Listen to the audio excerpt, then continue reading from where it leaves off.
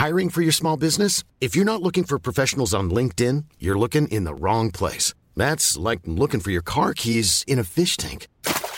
LinkedIn helps you hire professionals you can't find anywhere else, even those who aren't actively searching for a new job but might be open to the perfect role. In a given month, over 70% of LinkedIn users don't even visit other leading job sites. So start looking in the right place. With LinkedIn, you can hire professionals like a professional. Post your free job on linkedin.com/people today. Hey sis, are you FaceTiming me from HomeSense again? Saving money? That's my jam. What do we think? Outdoor dining set or wicker lounge set? Since your signature dish is a margarita, go with lounge. Okay, I am so ready for this party. It's been too long. Wait, go back. Show me those pretty ceramic plates. They're melamine. Even you can't break them. Look, these cute cushions match my... Is that my shirt? Outfit your outdoors. Have it today at HomeSense. Standout pieces. Outstanding prices. Is it acceptable to go to Mickey D's just for a drink? Of course it is. But good luck leaving with just a drink. It's more than a drink. It's a Mickey D's drink. And right now, a small Minute Maid slushie is just $1.59. So all you have to do is choose a flavor, like the tropical mango or strawberry watermelon, and enjoy like it's meant to be enjoyed. Prices and participation may vary. Cannot be combined with any other offer. Ba-da-ba-ba-ba. Shut my mouth forever. Is the music bed playing? Shh, the music's playing. You gotta let me know these things. There's a countdown in your head. Eddie keeps me involved. It's a silent countdown. I can't see your fingers. I don't know it's silent.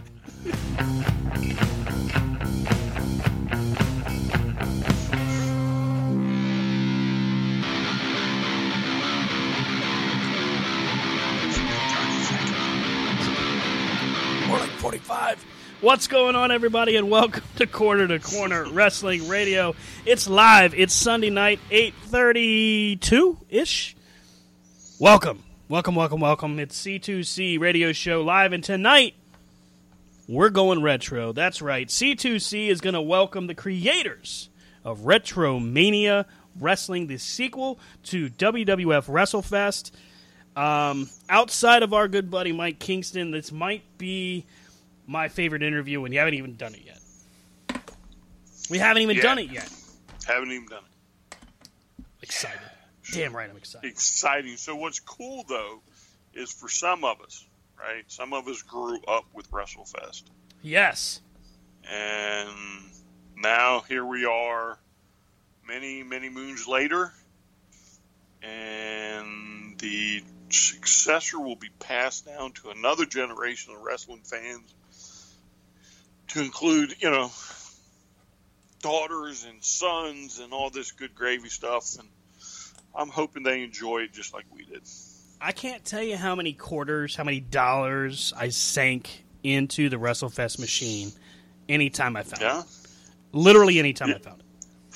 Yeah, it was one of them games. You did. It was there were a few games, if you found them, you'd ask your mom for quarters or $1 or whatever, and you go play it. So arcades were big back in the day, so it was very easy to find them. They had them in 7-Elevens. They had them in little mom and pop stores. They had them all over the place. Video games. So it wasn't hard to find one. I gotta say that when it comes to wrestling video games, there's only a few that truly stand the test of time, right? There's, Fire Pro Wrestling, which we've loved since it was on Super Nintendo back only in Japan. Yep. Gotta love the emulators. There's Pro Wrestling for a Nintendo, which, you can't turn your back on that. Starman. I've still never beaten Pro Wrestling. I've come so close, but only to go but so far. WWF tried their best with WrestleMania, with WrestleMania Challenge, which was a decent attempt. Tecmo World Wrestling was great on Nintendo. Yeah, I like that because you you really got to develop characters Yes. by That- dropping points into them. And WCW to this day still remains one of my favorite wrestling games from the old school era, from 8-bit. You know, Which one? the WCW game that had Michael Hayes, had Sting, had Eddie Gilbert, Ric Flair, and Ricky Steamboat, Rick Steiner. I mean, it was just some cool. Was that the one with the Road Warriors? Yeah, the Road Warriors. I think the Road Warriors were on the cover. How the hell did I forget the Road Warriors? That's blasphemy. I'm sorry. I'm sorry. So, of course, you're listening to us. We're live right now on PW247radio.com, live on C2CRadioshow.com. The chat room is open over at PW247. If you want to send us questions for Mr. Herman, Mike Herman from RetroSoft, please do. We'll be happy to read them on the air to you, to him, rather. It's a lot of stuff going on this week. We had some interesting things, some questionable things happen in the week that was, but Brian, myself, Stan Grubb, we're 2/3 strong tonight. And the first thing we wanted to mention right out of the box is, hey, rest in peace to the Ugandan giant Kamala. 2020 can just officially take a hike. I'm done. See you later, 2020.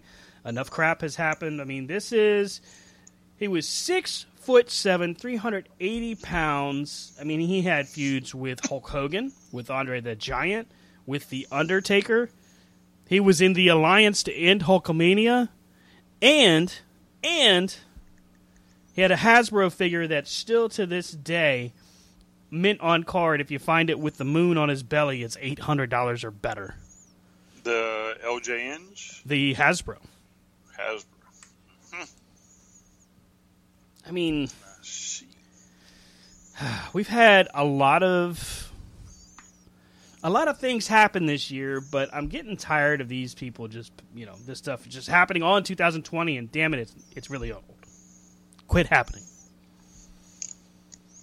Well, I don't think you're there yet. Sorry. I know, we still got a few months to go. Quite a ways. But, yeah. So that's a shame. They have come in a little bit quicker time, the passings lately. So thoughts and prayers go out to his friends and family, to the WWE family, and all those others that have ever been in the ring with them or ever, shared conversation with them. So he'll be missed. Yeah, there are so many awesome stories about Kamala. I mean, his casket match with The Undertaker, his feud with Hogan back in the 80s was actually pretty popular. His work in Mid-South and World Class. And then, of course, as he would get to a point later in life where he would start doing interviews, his stories about some of the backstage stuff was hilarious. Some pretty crazy. And it's a damn shame. I know that he suffered from diabetes and had multiple complications surrounding that. My assumption, and that's really all I can do, my assumption is that it was related to diabetes. So, you know what I think would have been even cooler? What's that? Is had back in the 80s, back when kayfabe was, the thing to do. Fabe K. For heels, to go up there as a little kid and try and get a conversation out of him. Would he just slap his belly? I mean, how does that work? I don't know. I mean, if you caught him in like the grocery store. Oh, wow. Without kimchi, would he give you the heel routine or how about this? What about those that never knew that he was a pro wrestler, that just knew him as Mr. Harris? And then they just turned on the TV one night and they just happened to flip past wrestling and they go, wait a minute. that guy looks like Mr. Harris. He just starts slapping his belly out of nowhere. Again, for some of them, it was probably pretty easy. The heels. Yeah. Because you could just talk. You could talk your way out of it. but he didn't talk. So, if he's, walking somewhere and he gets accosted by, 5 or 6 little 9 and 10-year-olds and they back him up in the corner, what are you going to do? Oh, could you imagine how deeply just terrified those kids would have been if he had, just threatened to, bite one of them or something? We'd hear stories. It'd be amazing. Oh, yeah, but I had an instance with the Koloffs, and, I know how they treated me, but, here, again, so Nikita said he didn't speak English. There were... Him and Ivan said that he didn't speak English, right? So we know, now we know, right? But Kamala, he doesn't speak at all. Who would speak for him? If you caught him coming out of the hotel restaurant, oh, hey, it's Kamala, and it's like, oh crap. This is awkward. Yeah, this is awkward. Again, does he slap his belly? Does he rip his shirt off? What's he do? If Kimchi's with him, does Kimchi come running out from paying the bill? I mean, you got to remember, he came from an era where Bill Watts would fine you if you were caught fraternizing with the good guys. Yeah, listen, I'm telling you, that's how it worked for those of you that weren't alive back then. That's how it worked. I mean, Nikita, whatever he tried to say in Russian, that one or two words, and that was it. I stopped fooling with him, and luckily Uncle Ivan, the good soul he was, treated a few kids to being thrown around the pool, but we wouldn't have gotten that off Nikita. I mean, he just laid there and suntanned and feigned not to speak English. And what did we know at 7, 8, 9 years old? He's like, get away, you little brats. He's Russian. Piss off, I'm getting a tan. Yeah. And, and again, we may have known more Russian than him at this time, but he had the perfect out. I'm a bad guy. I don't have to talk. I'm from Russia. I don't have to say nothing. I can sit here and do this. So, the joys of that era. That would have been funny, though. I'm telling you, that would have been funny. Have a bunch of kids roll up on Kamala. Try and get an autograph and see what he does. Oh, man. How do you do a eulogy for Kamala if it's a wrestling funeral? But only if it's a wrestling funeral, because otherwise, now you're making fun of the dead. Tough question. So, if Rob was here, Rob would already hit you with this. The questions of Stan Grubb are Stan Grubb's and Stan Grubb's alone and do not reflect the rest of Corner to Corner, C2C Radio, PW 24/7. Yeah, there's a lot. Even the Dave and DeVore show. DeVore. Any other show on Pro Wrestling 24/7. He doesn't speak for none of them. I mean, that's true. I don't speak for any of you people. You know what? Screw it. Let's do this before somebody sentences us to a night in the underground of Raw. Let's go ahead and bring them on. Let's bring in the mastermind. This guy is the mastermind, the creator of... Well, he is the creator of Retro Mania Wrestling. We're talking about, his name is Mike Herman. He's going to be joining us here in just a moment. And he's the guy, the mastermind behind it, the successor to WWF WrestleFest. I mean, you get the approval from Technos. I don't even know if Technos is still an established company, quote unquote. But here he is. We are joined... Hello. Mr. Herman, it's Stan and Brian with Corner to Corner Wrestling Ready. How are you, sir? Great. How you guys doing? We are Not doing bad. amazing. So, welcome to C2C Radio Show. It's officially Retro Night. How's it going, man? Great. Love. I got the right time then on Retro Night, huh? Well, you did. It's we had to make sure. So, I mean, I did have to say, hey, you're going to be on Skype, right? I do my best, okay? I fail sometimes with the scheduling. I fail sometimes with, those logistical things. But, no, I'm with you. That was as much me. So, hey, I'm glad, and I thank you so much for joining us tonight. Of course, Brian, my co-host, he's here as well. Brian, Mr. Herman, Brian. How's it going? Good. Hey, Brian. So, hey, why don't we just dive right in, man? Let's just ask, and I'm sure you get asked these questions, by the way. We love video games, and we love pro wrestling, so it's a perfect marriage. What was it that drew you to WrestleFest itself? Was it just because it was a quarter suck, where you just threw your quarters in for you? What was it that made this such a huge inspiration? Well, I think, at the time, I was in early teenage years, and I saw it in an arcade.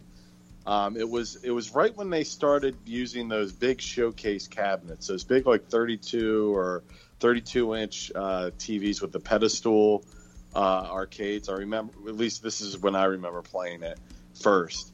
And it was just larger than life. It really captured kind of pro wrestling at the time. And it was, a bunch of characters I liked. And it was just a lot of fun. I could just pick up, play it, and it was a lot of fun. And then, I obviously played it on the normal-sized arcade machines as well. But I remember just that initial grab of my attention. But then the game, I just kept replaying regardless of the format or what size arcade machine I was playing. It just, every time I played it, it was just fun. And the big sprites on screen and the way the matches progressed, I always had a lot of fun playing it. And it just comes down to it was a fun factor. And I just wanted to recapture that at some point. They never came out with a sequel. They never brought it to console. So that's what I decided to do 30 years later. Which console do you think would have been able to pull it off the best? Because I know Super Nintendo had graphic ability, but as far as playability, they always seem to struggle. Sega, on the other hand, their graphics were pretty good, but I don't know that the playability would have been translated well.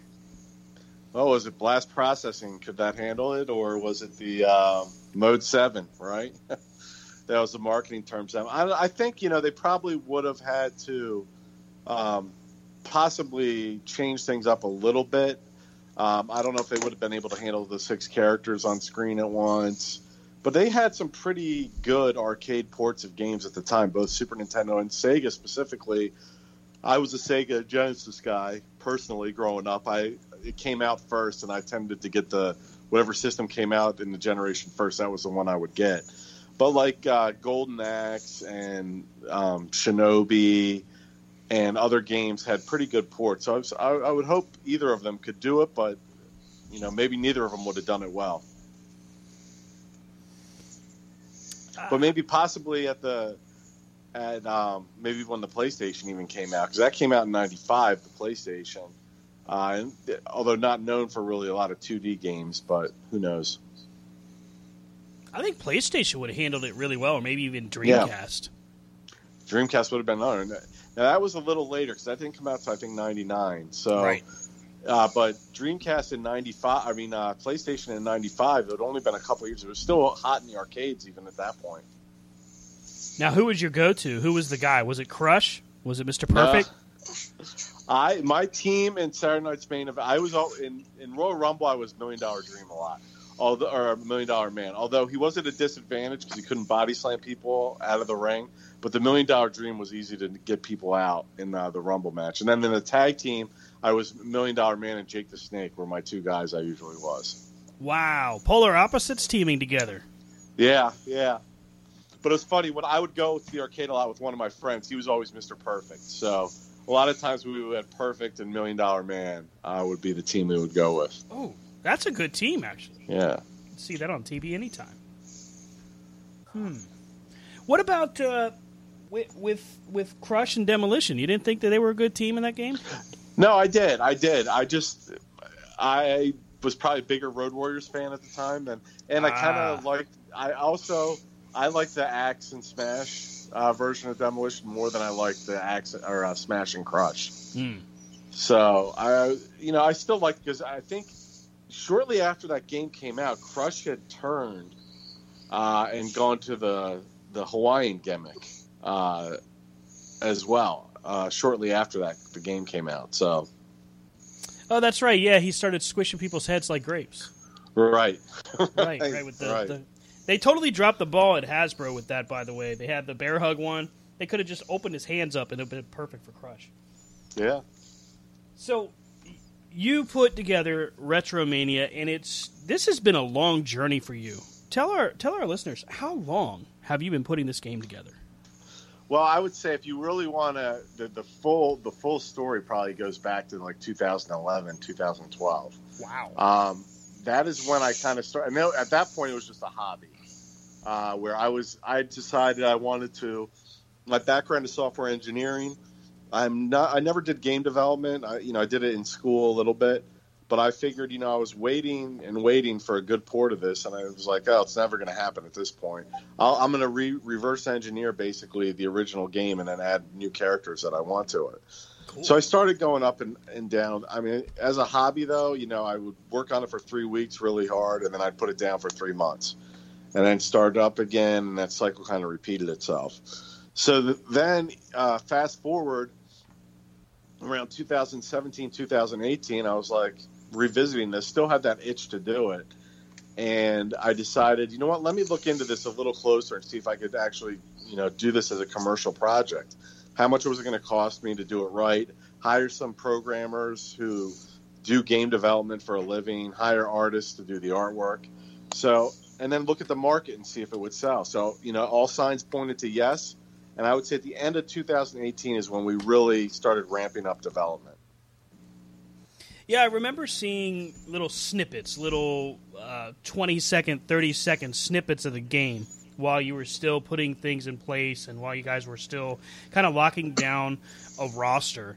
And I remember just being so intrigued because all I could think was, dude, this is totally WrestleFest in its purest form is really how I felt.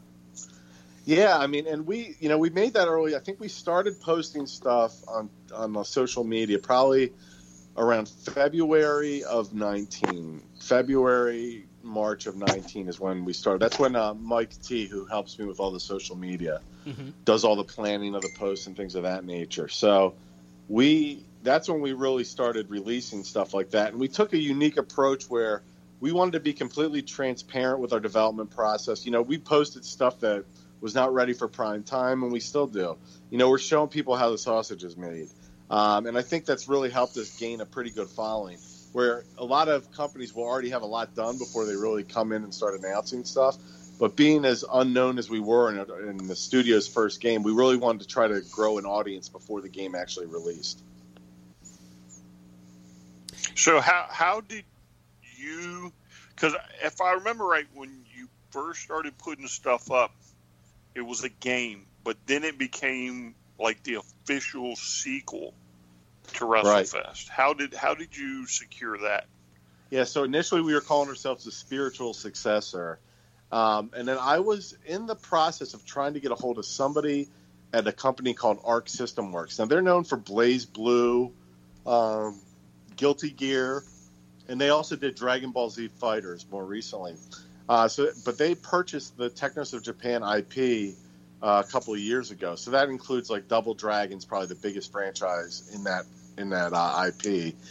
But they also did a bunch of wrestling games, the Big Pro Wrestling, Map Mania, then WWF Superstars and WWF WrestleFest. And I always really wanted to carry on that lineage of arcade 2D wrestling games and really pay tribute to the great developers who created all those games originally. So we started talking to Arc System Works, and we managed to secure the Map Mania IP so that we're going to hopefully make an appearance in our game later. But in addition to that, we put in a clause there that we could call ourselves the official sequel to WrestleFest since they owned the IP of WrestleFest. Now, unfortunately, they didn't get us any of the superstars from WrestleFest because they're still either owned individually or mostly owned by WWE. But we still are kind of carrying on that lineage, and you can see definitely if you play them both, you'll see we're definitely heavily inspired by that original WrestleFest game. Yeah, that. Go ahead, Sam. No, you go ahead. I was just going to say, I mean, a lot of what you've been doing has been paying homage to the NWA, paying homage to all of the cool parts of WrestleFest, like the commentators' reactions, the audience, and how they move. You know, a lot of what you've been doing is it's damn near just like going down memory lane. Right. Yeah, I mean, it was important to keep the kind of the same presentation style because I think that's part of what added to it. You know, just the quick entrance walk. You know, one of the things you do in wrestling games, typically you'll watch the entrances a couple times and then you skip them. But WrestleFest, I don't even think in the arcade you could skip them and walk into the aisle.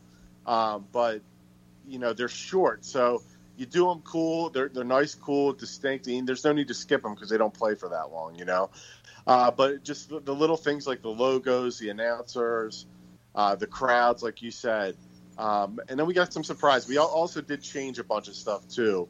Because keep in mind that was an arcade game, and it was designed to take quarters from you. Mm-hmm. So since we are a console game, we had to make some changes, obviously, just because of that. Because our game doesn't rely on you having to put quarters in. So, kind of staying with the same vein, you know, I mentioned NWA and some of the scenes and the settings there. Did you find that it was easy to get people to just kind of jump in and say, yeah, let's get involved, like as far as your roster and being affiliated with House of Hardcore and all of that?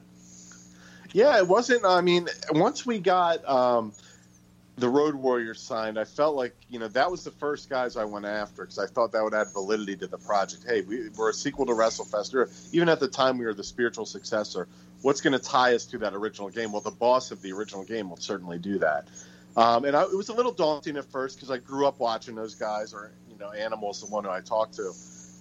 So we reached out. Once we got them signed, the biggest or the best move I made was getting a gentleman by the name of Mike Archer involved in the project. Mike used to work for Acclaim Entertainment and worked at WWE for 15 years. So he had a ton of contacts. He knew Dreamer personally.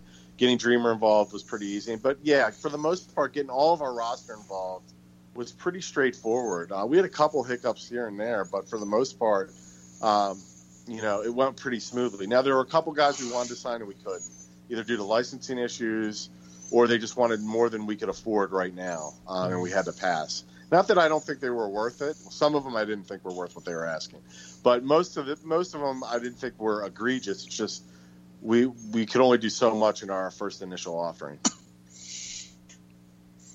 Yeah, so I've been I've done my due diligence, like watching these roster reveals, and I gotta say, so I like the main roster going in, but I really like what you did there towards the end with the rosters, where what was it, the voting or whatever? So you would have like 4 indie guys, and one of them would get picked or whatever.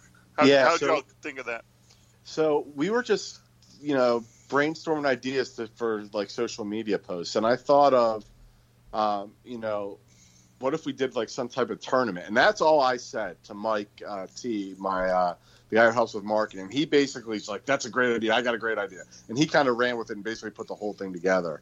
So I had the seed, but he planted the seed and really did everything else around it. And, you know, he got us narrowed down. We had like over 150 or 160 some people nominated, independent wrestlers nominated for that tournament. And he took basically the ones who got the most votes and narrowed it down to 32 guys.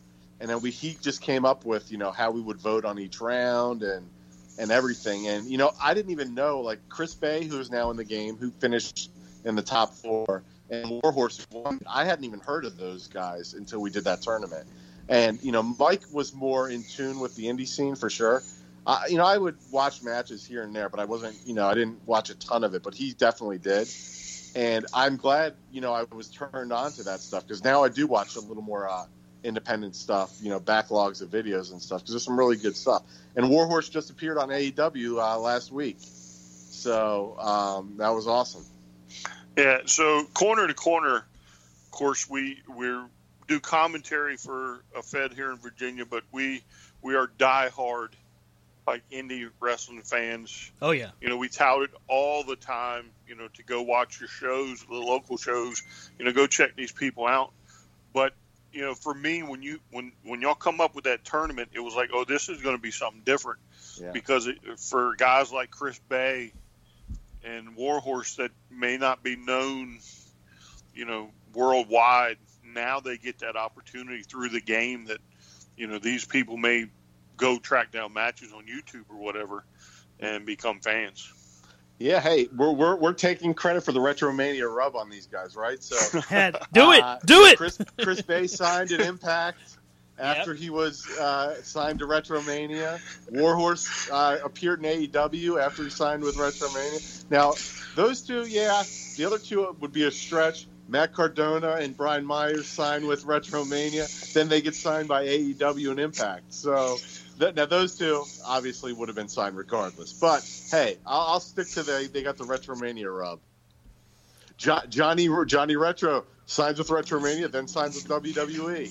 Yeah, it's no secret. It's no coincidence. Colt Cabana.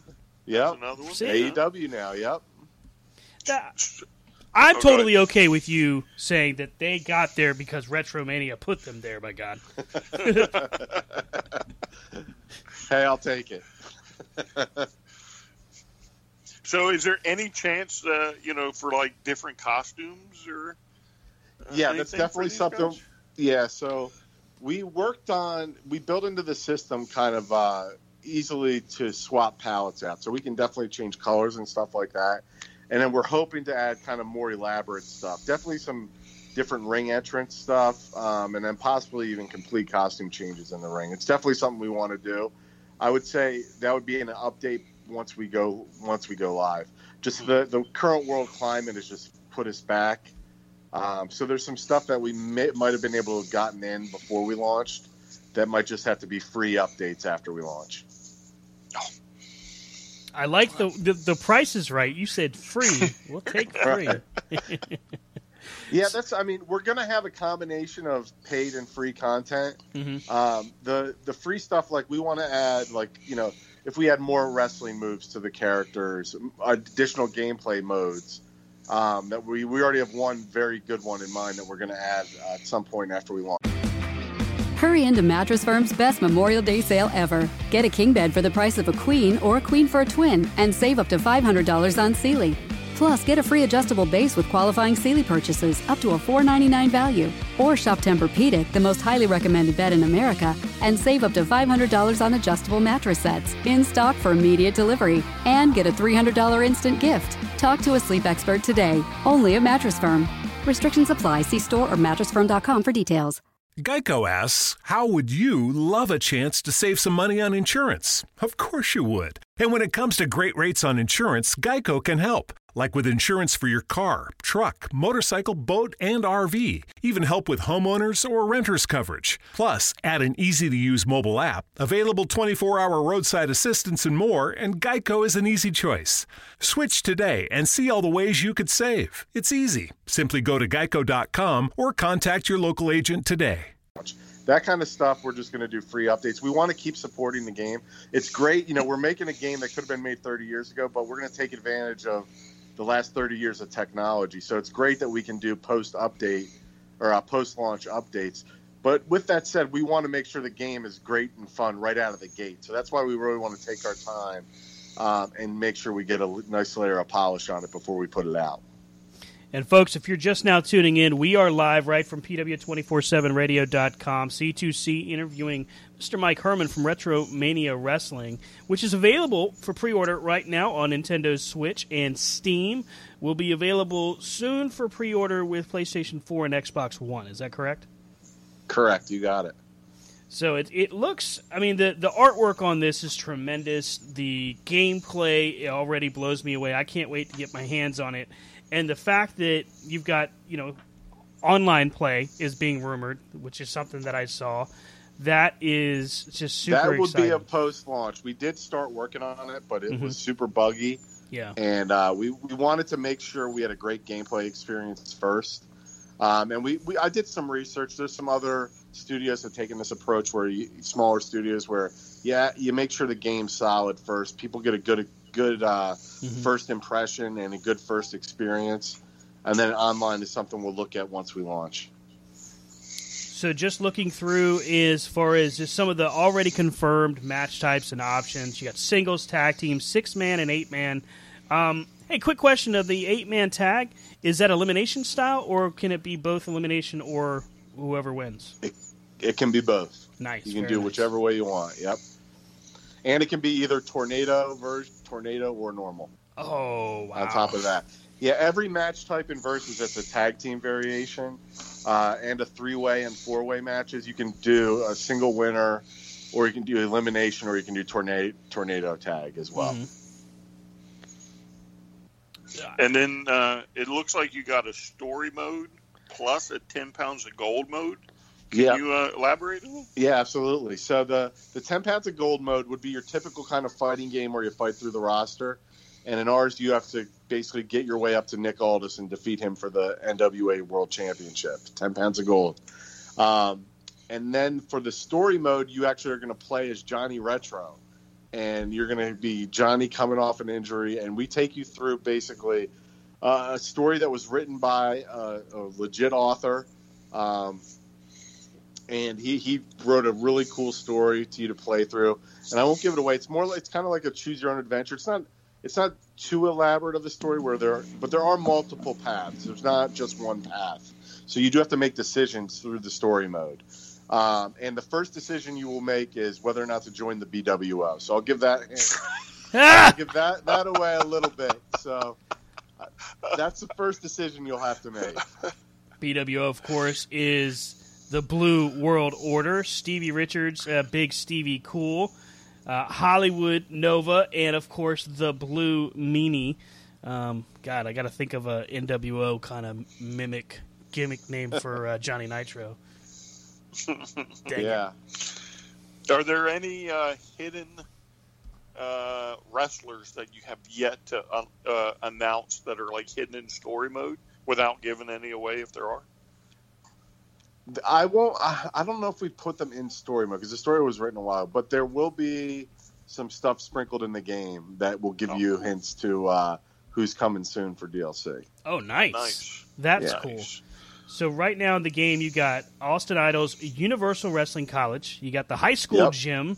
You've got House of Hardcore, Japan, NWA 70th Anniversary, Pro Wrestling Tees Warehouse. That looks really cool, by the way. I really like the way the coloring is on that. And then, of course, the Retromania arena there. So, you forgot a couple. I'm scrolling through the page here, and you have apparently snuck some in on me. Holy crap! This one I have to get. If this one doesn't make the sale for everybody, they're just doing it wrong. The Stomp in Paradise Retro Ring. It's a Hasbro style ring, Brian. It's got to. I've got to play this. Just here's the thing: do the ropes break like they did when we were kids? No, I don't think we have the ropes breaking, but I think my lead programmer would yell at me if I told him to do that. But I guess the game would just kind of glitch out, like, we're stuck. It would. And then we also have a Stevie Richards Fitness Arena as well. And That's huge. And then we actually have a couple other ones. Warhorse designed his own arena. Oh, nice.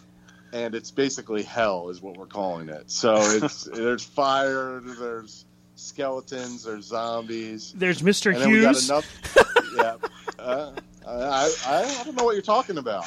There's a guy holding an urn. That's cool. And then we have another one that we're working on now that's pretty cool. I can't really reveal too much yet, but I think people really we have one more that we haven't revealed yet. Wow. And then we hope to add more even after that. Like I could see us, if we're looking at probably like a 99-cent download for a new character as we add them. Nice. And then we'll actually try to throw a ring in there as well, like a new venue as well in there. Wow, that's a great price point, especially for the younger gamers. I could see moms and dads going, "Yeah, spend $1, here you go." Right. That's not bad. Yeah, I mean, especially this year. So we know AEW might have a game somewhere down the line. The WWE is going to Battlegrounds, which is more of an arcade. And now Battle of the Oompa Loompas. Now you get Retromania. So I think this is like a perfect time for this game to come out because, again, your biggest competition is going to be a game that kind of, look-wise is not too far off of yours. So hopefully that's going to attract kids, ones that, never played WrestleFest. Right. So hopefully that'll work out with the 99-cent price for DLC. Yeah, absolutely. I mean, definitely we want to add value. So our initial launch price is only $24.99 if you pre-order, and then it'll go to $29.99 at launch. So we're coming in under $30 for the launch price as well. Very nice. So it's available for pre-order and for Steam right now. Pre-order for Switch and pre-order for Steam. How are pre-orders going for you? What's the feedback like? Good. I mean, it's better than I thought they'd be. So, not that I basically had a number in my head, and we beat that number. We're getting close to almost doubling what I would have been happy with. And you haven't even hit the other two pre-orders yet. Right, exactly. Yeah, unfortunately, Sony and Microsoft's policies are a little different, which wouldn't allow us to. So once we basically submit the game, the process takes about roughly, I want to say 4 to 6 weeks tops is what I've been told. I'm hoping we can get closer to the 4 week. But once we submit it, then we'll be up on pre-order on all the sites that like Microsoft Store and the eShop and PSN Store and everything else. Well, you've definitely found a way to grab young and old as far as your audience and have people really buy in on a simplistic level, which is super smart.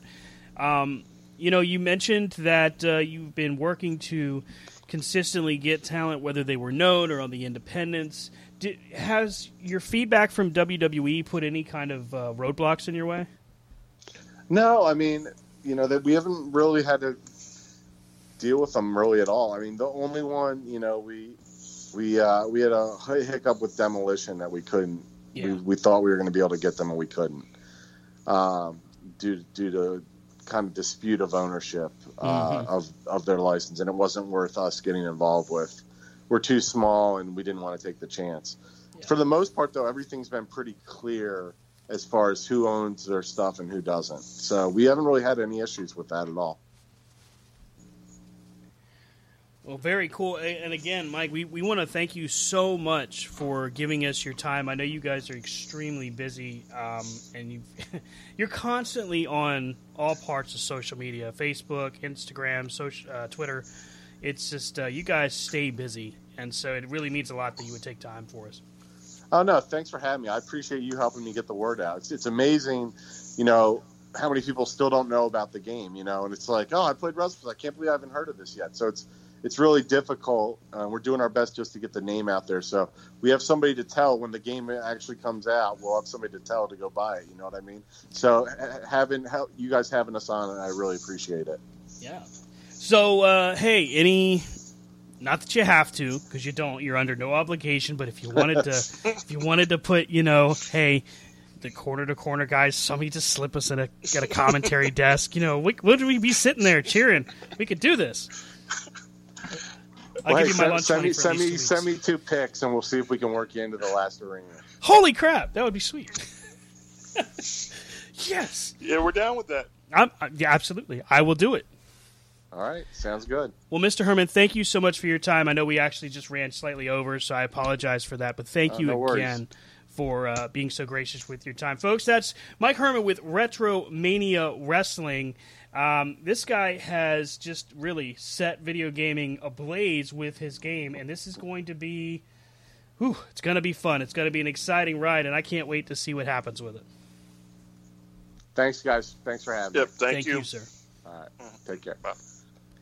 All right, that was Mr. Mike Herman with Retromania, Retrosoft Studios. Wow, what a cool guy! So, and we've been on this. God, I think since the first, one of the first few things popped up on Facebook or Twitter. You know, and now here it is, almost about to get in their hands. I can't wait. It's going to be fun. It's definitely going to be on my Switch. It'll be on my Switch for sure. PlayStation, Xbox. I don't know. I guess I'll have to you gotta go make Xbox. a decision. You got to go Xbox. Because if not, then we're never going to get that opportunity. That's true. At 12 o'clock in the morning, hey, what are you doing? Nothing. What are you doing? Get in the ring. Let's get it on. Let's get it on. And, hey, you know, the hits just keep on coming, and I haven't had a chance to really share this with you and Rob, but there's no better time than the present. So on top of us seemingly getting at least an opportunity, and I'll thank him even if he's just humoring us, to potentially slide corner to corner inside an arena, which would be sweet, I can officially confirm that having spoken with Mr. Joseph Edwards from Super Jaw Indie Supercard, that Corner to Corner will be making its debut in Indie Supercard within the next set. So that's right, baby. Moving up in the world. Woo! I'm moving up. Woo-hoo. So yeah, so I still have, and hopefully on the 15th, I'm going to get with you, and we'll get my set hooked up. Hopefully I can find me a nice bundle like you, and we'll eventually, hopefully, you know, because it's kind of hard with the whole COVID thing right now. Oh, yeah. For me to hook up with you and, you know, just use one set. So hopefully we'll have two. We'll do a gentleman's agreement type thing, and you know we'll have a blind, if you will, match. Ooh, okay. We'll call it a blindfold match. Corner to corners. First official blindfold match. Yeah, a gentleman's agreement. Wow. Okay. Gentleman's agreement. Well, maybe we could do it officially, like through Zoom or something, so we could make sure we got cameras on it. Skype it. Yeah. Look, here's a card. Well, we're not lying. Show me the hand. Oh, damn it. Damn it. Ah. As I'm drawing out from the bottom, looking at the deck. Tee. Oh, that's a good one. Let me take that one. Yeah, that's what I just drew right off the top. It just magically, here we go. Boom, I win. It's the instant I win card. That's so funny. Now, you send them.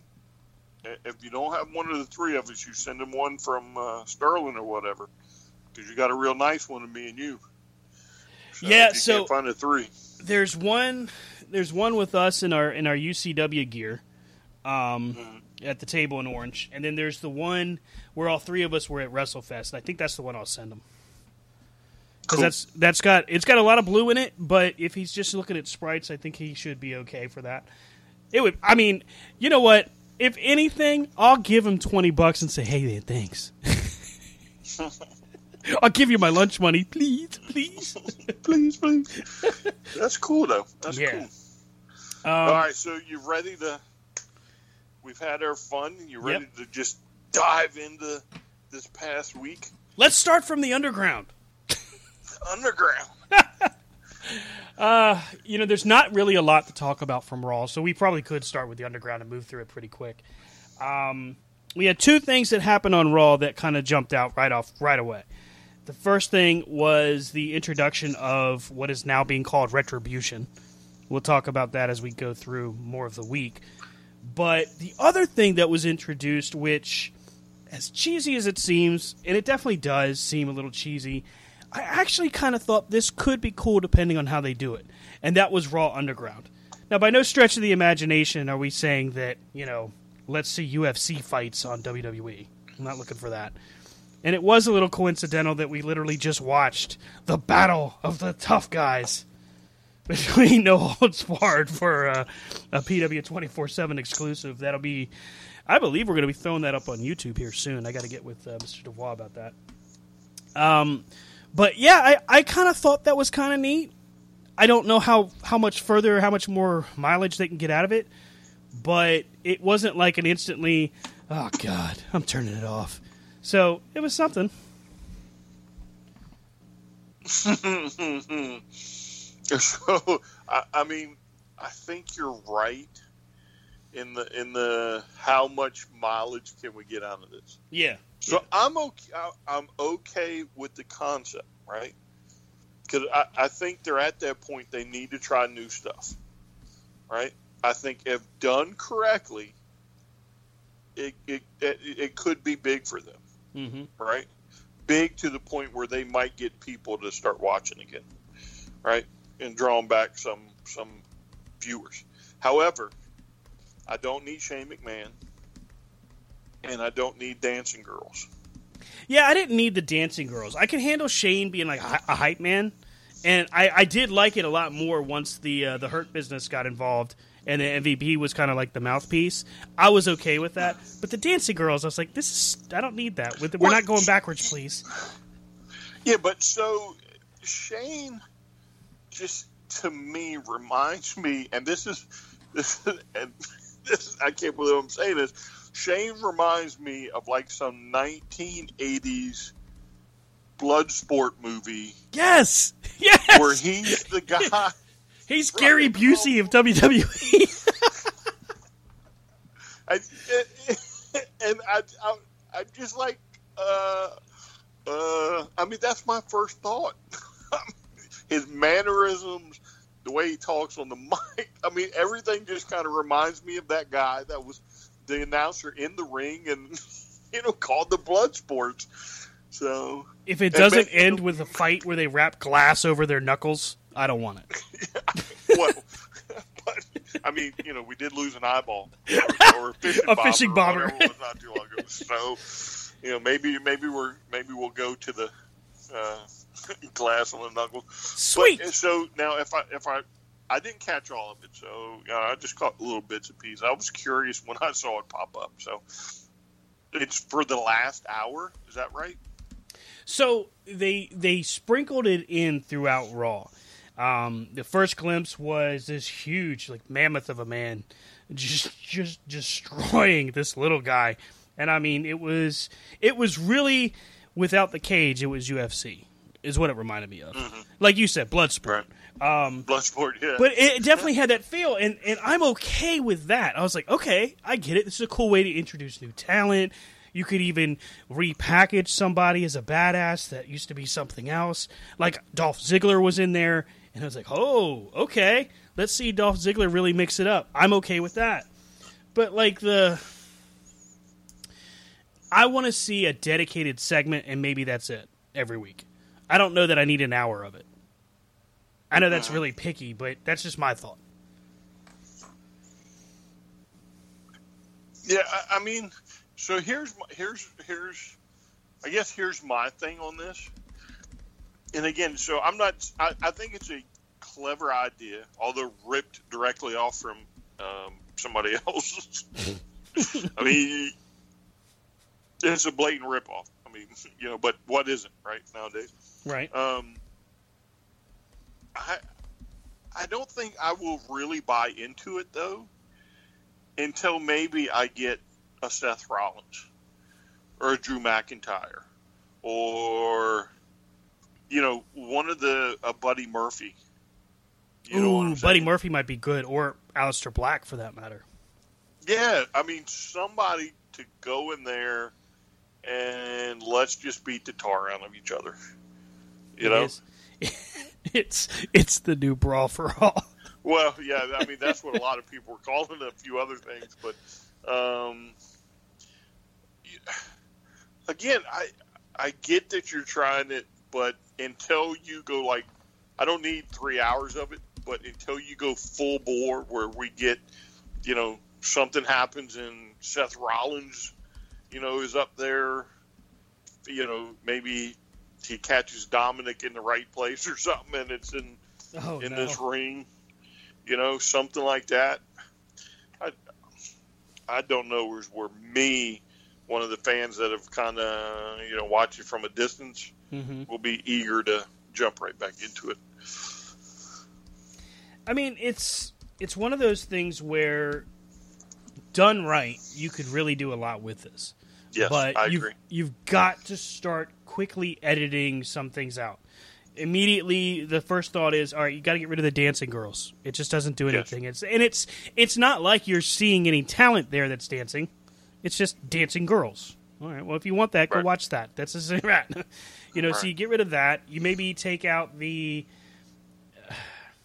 keep the no ropes ring. I think is smart. Keep the no ropes. Well, again, I like the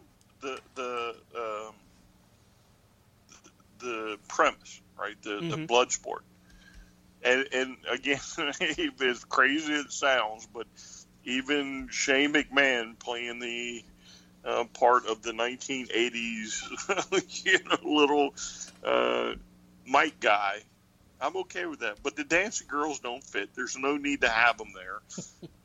We're not. If you go back and think, if you're trying to give it that attitude feel, you went beyond the attitude era. You went to the 80s, and it's a blood sport feel. So, as cool it was back in the attitude era for every once in a while on national TVs, the world get flashed. Mm-hmm. But this day and age, I don't need to see the dancing girls. I mean, it's just, it didn't do anything for me. Like, when I first saw the segment, I'm like, oh, wow, this is kind of cool. They show the girls, I'm like, next. Like, But remember, back in the day, I was like that when any of the women wrestled before. Because that's all it was dancing girls in bra and panties. And, like, yeah, they look great, but, we're just not there anymore. Well, to me, it's almost like if they didn't try the Nitro girls and just fail, like, miserably trying to imitate them or something. Right. So, I mean, that was... look... If you didn't think this during the segments, I don't know what to tell you because I think you failed yourself as a wrestling fan. But if you weren't waiting for Zeus to come out there and try to snap someone's neck, Zeus! I'm telling you, it was battles of the tough guys. They should have had the new guy with a Z. The gangster. Yeah, so, I mean, I do kind of like MVP, who I guess just got re-signed to a long-term deal. Hey, congrats to him for that. That's huge. Huge. Yep, congrats to him. It's nice to see that little faction.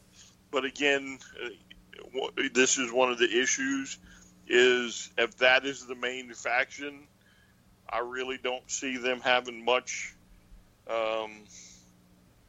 competition, if you will, compared, as far as the 150-pound dudes that were jumping in the ring.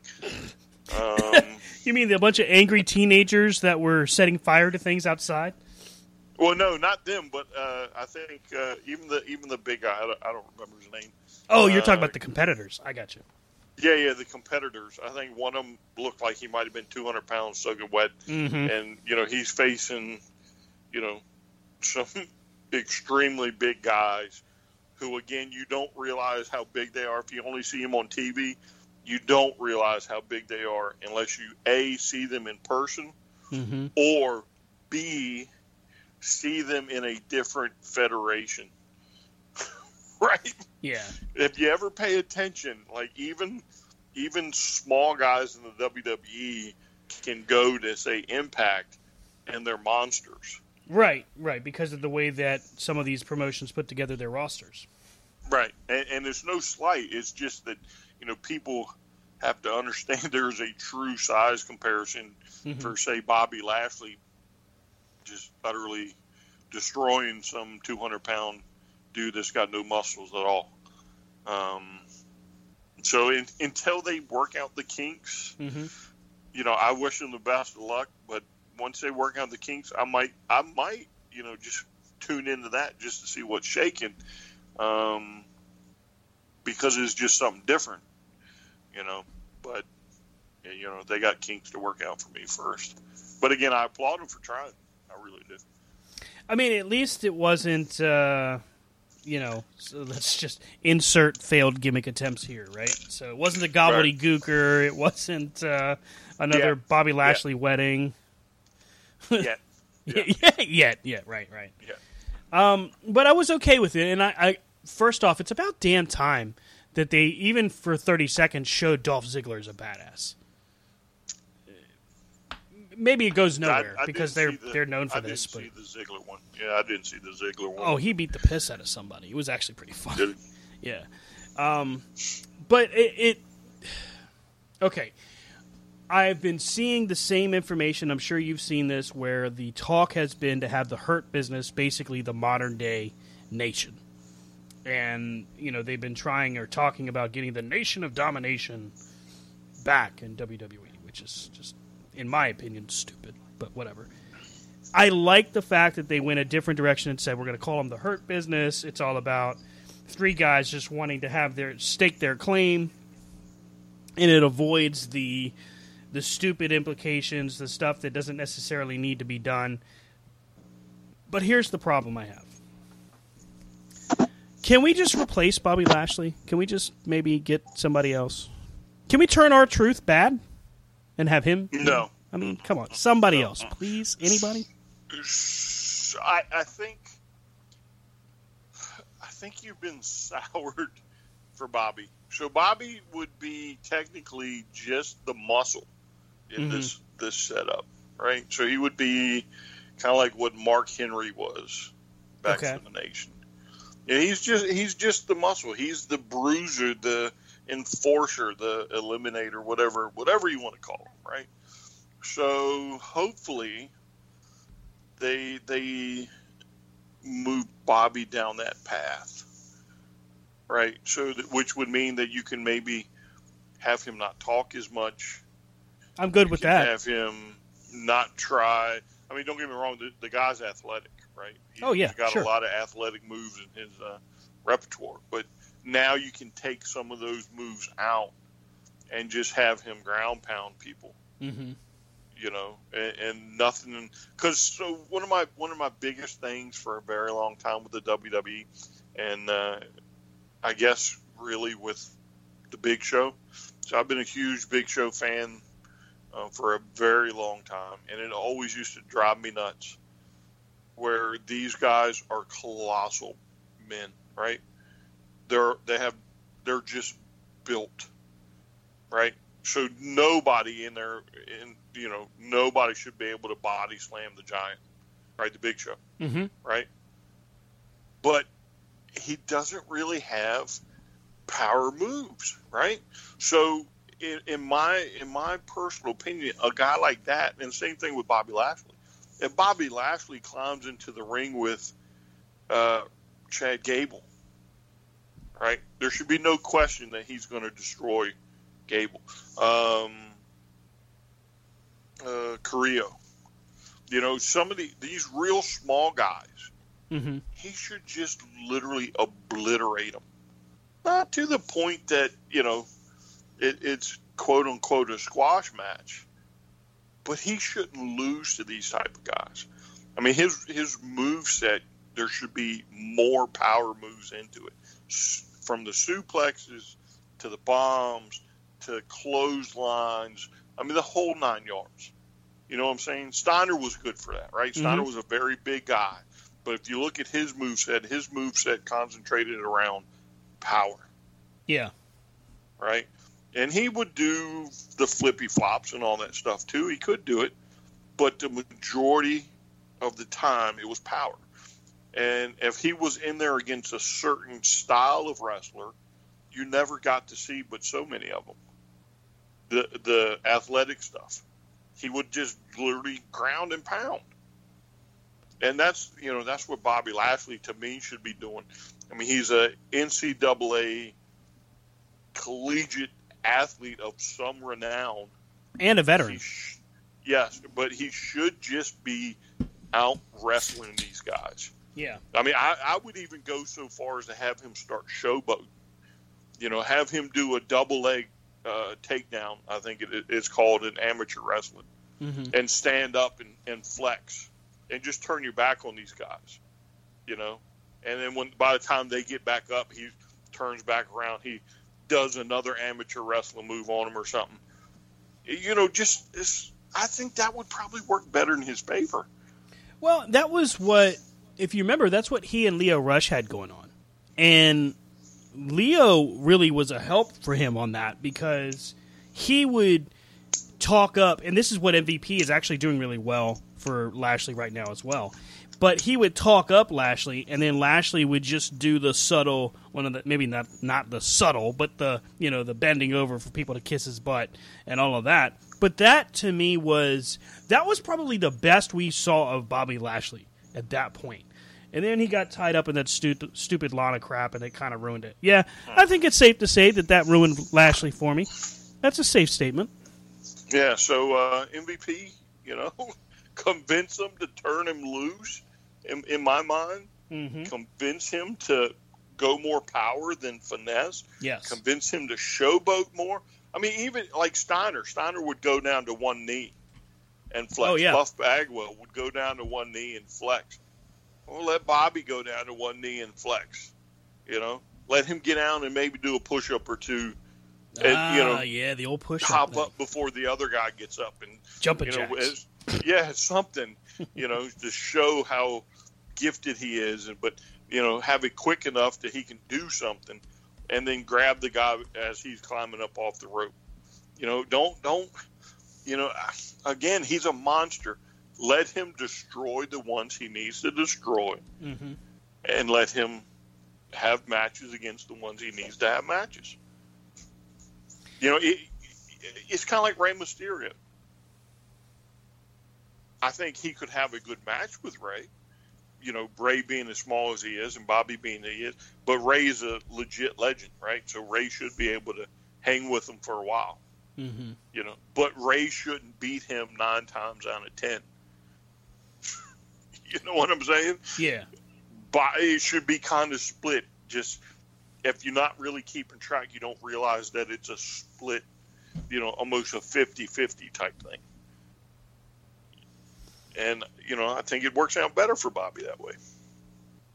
I definitely want to see more of what they can do. I think it's good to see Shelton Benjamin with some focus behind him. And that's a huge benefit to not just him, but to the company, because this is a guy that can shine on his own, but he can teach. He can bring up some of your guys that need a little bit of polish. Oh, yeah.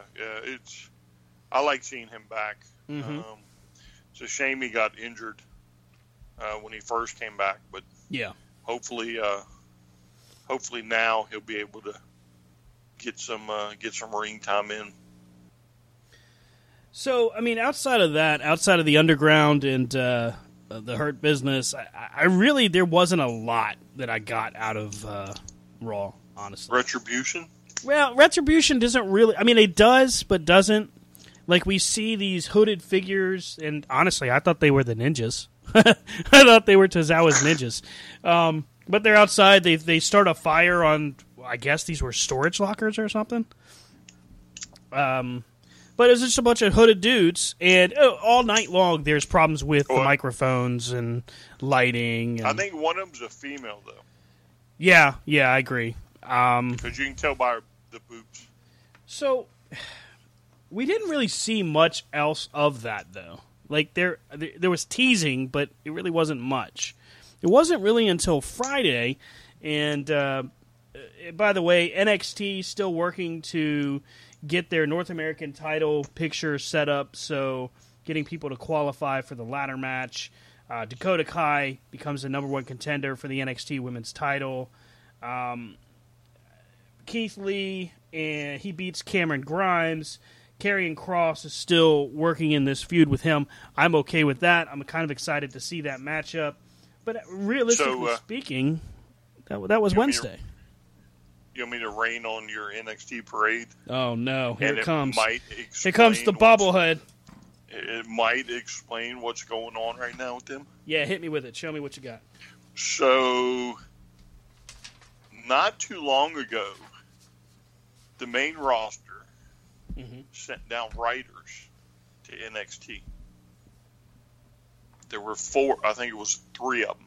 Right. And just recently they sent down 2 more writers. One of them that had left the company was writing on the main roster and then came back to NXT.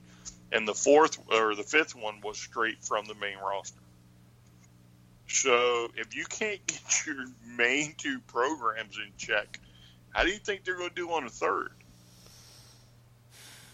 I mean, because literally, for me, if I'm a writer, God, I got to be experiencing some type of fatigue by now. I think, honestly, once the layoffs happened with all of that talent in WWE, as a writer, I probably would have turned in my notice. Think about it. I mean, all of the people that you've been writing for and pushing for, because all of these writers, they all end up getting different, projects, right? You're writing for this part of the show, you're writing for this part of the show, you've got Raw, you got SmackDown, you got NXT. All of a sudden, at least 30 people are gone, and you're like, well, okay, now you've stuck us with the guys we still didn't want to write for before. And to me, as a creative person, and you know me, I would write for WWE if I was given the opportunity, but I think at that time I'd have been like, nah, I'm good. I'll go make a podcast. I'm good. Because, why? Why would you want to be creative in a time where clearly they just don't recognize creativity? Right. And this is coming from me, a person that would take the job to work there if offered. You know what I mean? But right now, it's clear that creativity is just, it's in short supply over there. Yeah. Well, I mean, a job offer like that, I think probably almost all of us would jump at it. Mm-hmm. Whether it was to pitch the reemergence of Doink the Clown and Dink, yes! whatever, and then to have Stephanie or Triple H just point at the door, and you just pack your stuff and walk right out, But bye. I mean, I would imagine, so you're going from one show to the other show to a third show. I would imagine eventually fatigue has to set in. Because I don't know how many stories I could come up with. And that's one of the things that WWE does, probably worse than anybody, is it seems like they are dead set on showcasing everybody. Well, and I think part of that comes from you've spent so much time with 3 hours to your credit that the challenge is no longer there of let's give some attention to X, Y, and Z. You know what I mean? Now it's just half the time on Mondays it's, okay, let's talk about Randy, let's talk about Drew, and I like Drew McIntyre. I'm in favor of him, but I feel like they're doing him no favors by putting him with Randy. And what else? It's you give the Street Profits some time, but it's not for any good reason. I like the Street Profits. I want to cheer for these guys, but they get their admittedly funny segments against the Viking Raiders, but come on, man. These are talented wrestlers and performers. Sure, you could put them in the ring. I mean, if you look at, dare I say it, it's coming, had to happen sooner or later, AEW, right? So AEW has Dark on Tuesday, which is what, an hour? 2 hours, whatever it is. Mm-hmm. And you may see a trickle of a story, right? But it's good, clean wrestling, right? So go to the main show. Not all the matches all the time have some convoluted story running through it. Sometimes they're just matches. And I would venture to say that if the WWE started looking at that, well, man, who can I just have Buddy Murphy wrestle this week? Yeah. I don't need to have some crazy let's say Aleister Black, right? So we're just going to have them wrestle. We're not going into some storyline with them. We're not going to have some crazy weird finish. Maybe Seth's not even there yet or something. So there's no outside interference. It's just a good, clean wrestling match showcasing these two great talents and what they can do. Maybe sometimes you just got to do it. You got to put it on there like that. Well, and we talked about it roughly, a little bit the last time we were together. Hey, we want to see you guys just put on a damn wrestling show. Stop overthinking it. It doesn't have to be a Hollywood extravaganza. It really doesn't. It's just, you know, you shake up your rosters every year. Okay, cool. Do it. Hell, we like to do that with our own, you know, fantasy booking. But you do this, and then you give us, you know, fishing bobbers and, you know, puking and, you know, come on. Like, okay, cool. You turn Seth heel. You have him grind Ray's face into the steps. Okay, fine. I get that. You know, like, that makes sense. But now you've got into this, like, we're going to go CGI with the eye for an eye match. No, you don't need to do that. You don't need to take Akira Tozawa, an accomplished cruiserweight, and turn him into a freaking ninja. Right. Why? Yeah, just have him wrestle. So here's a prime example. So this is what I'm talking about, right? So last week on AEW, on Dynamite, which, congrats to them for itching ever so closer to 1 million. Oh, yeah. I think congrats to both of the Wednesday shows for putting up numbers that rival Monday and Friday. So we are now starting to get that viewership on Wednesday night is starting to take hold and grow, and that's a good thing for wrestling. But so here's a prime example. So the Dark Order versus FTR, the Bucks, Omega and Page, and am I missing somebody? Wasn't some big? So it was the 12 Bucks. No, that's it. Yeah, it was the Bucks and FTR and Omega and Page against the Dark Order versus the Dark Order. Right. So in order to get there, right, there's been a very small storyline. It hasn't been over the top. It hasn't been anything major yet. It's a slow burn. But if you watch Being the Elite, and I think it pops up on Dark every once in a while, and Dynamite, the Dark Order's out there recruiting. Sometimes they run into Page. Sometimes Page turns them down, which angers Brody Lee. And that's the premise of a match, right? It's nothing convoluted and simple. Now flash forward into this big 12-man extravaganza, and one of FTR gets hurt. Right? Remember that? Yeah, I loved that. I really loved that. He gets hurt to the point they have to go to the back. Well, who follows him into the back? Adam Page. Right? Did you notice that? Right. So it's a very slow story. Right? That match, that was the biggest thing in that match. If you go back and look at it, the biggest thing in that match was Page going to the back. They didn't push the story any further that night. You know, ultimately, Kenny Omega is going to ask Page, what happened? Where'd you go? Why'd you do it? You're my partner. You're not their partner. So eventually, the story will start to play out. Right. But in that big 12-man match, that is a storyline, a very small, storyline. That was it. Page goes to the back with FTR, which then fuels the fires that he may go with FTR to form the new Horsemen, if you will. Right? That was the big thing for the storyline. But that was it. Right? They kept it simple, and I think this is where Tony Khan and apparently creative in AEW is Tony Khan. The last word is Tony Khan. So, first off, this guy's a savant for booking because he's never done it before this company.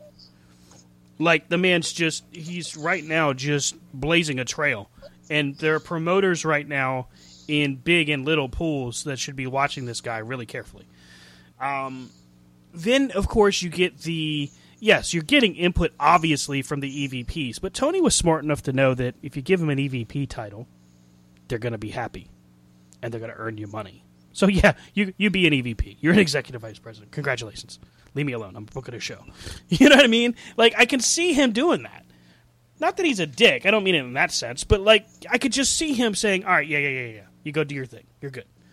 Great idea. Thanks, Matt. Go ahead. Go do that. That's perfect. I can't see him saying, somebody needs to write me a script. Right. Script this out and get it back to me in an hour.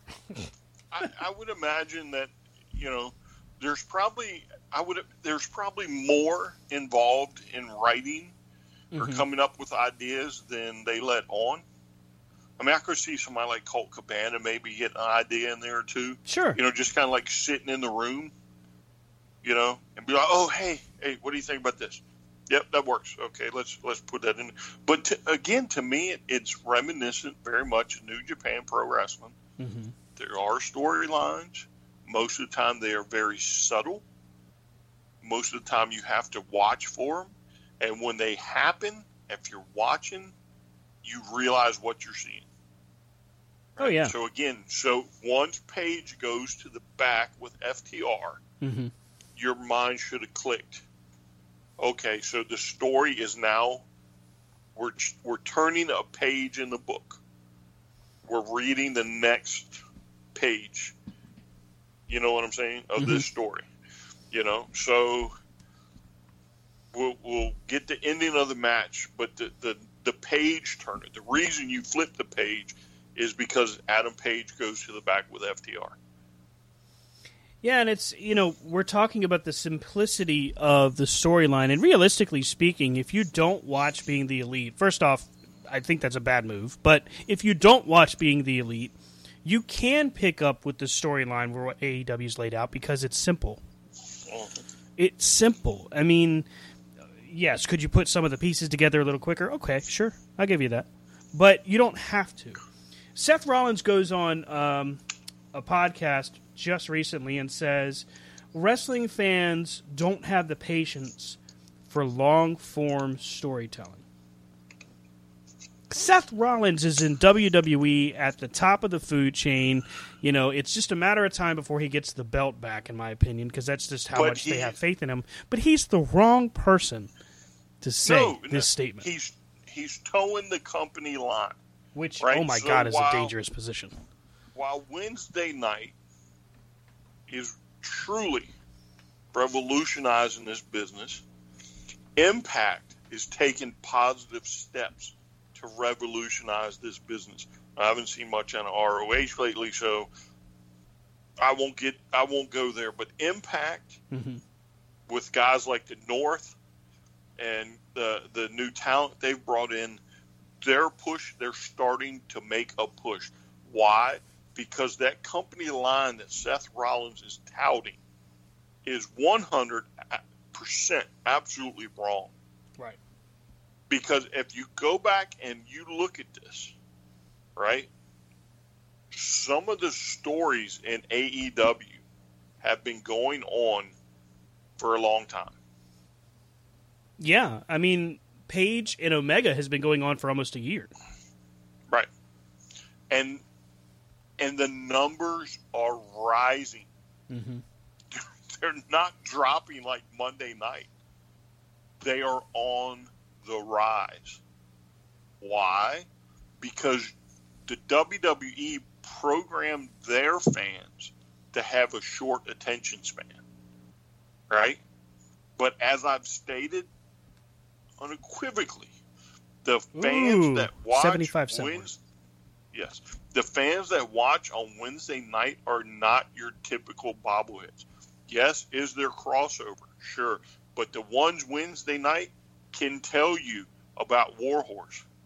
They can tell you about Cobb. They can tell you about the local indie fed in their area because they will walk across the street, pay that $20 to sit at the bingo hall and watch the show. Hey, speaking of Warhorse, and I didn't want to take time away from Mr. Herman, but so we actually watched Warhorse perform and didn't know it was Warhorse. Did you know this? No. Where was this? He was part of the Viking War Party. Get out of here. Was he? Yes. So there's a great, like 15-minute bio of him on YouTube. So it's free. Look it up. And he talks about how he started and he said, I started off in the Viking War Party, and as it turns out, and this one also depressed me a little bit, two of the guys actually retired, so I was kind of left out there and had to figure something else out. So, mind blown twice. I'm like, holy crap, we saw him perform before he was Warhorse. Holy crap.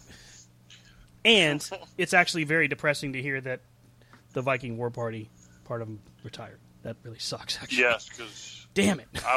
I'm going to have to say that was one of the craziest matches that I have ever got to witness live during that trios tournament. And it was just absolutely like a wreck. Now, when I say wreck, I mean wreck in a good way. Right.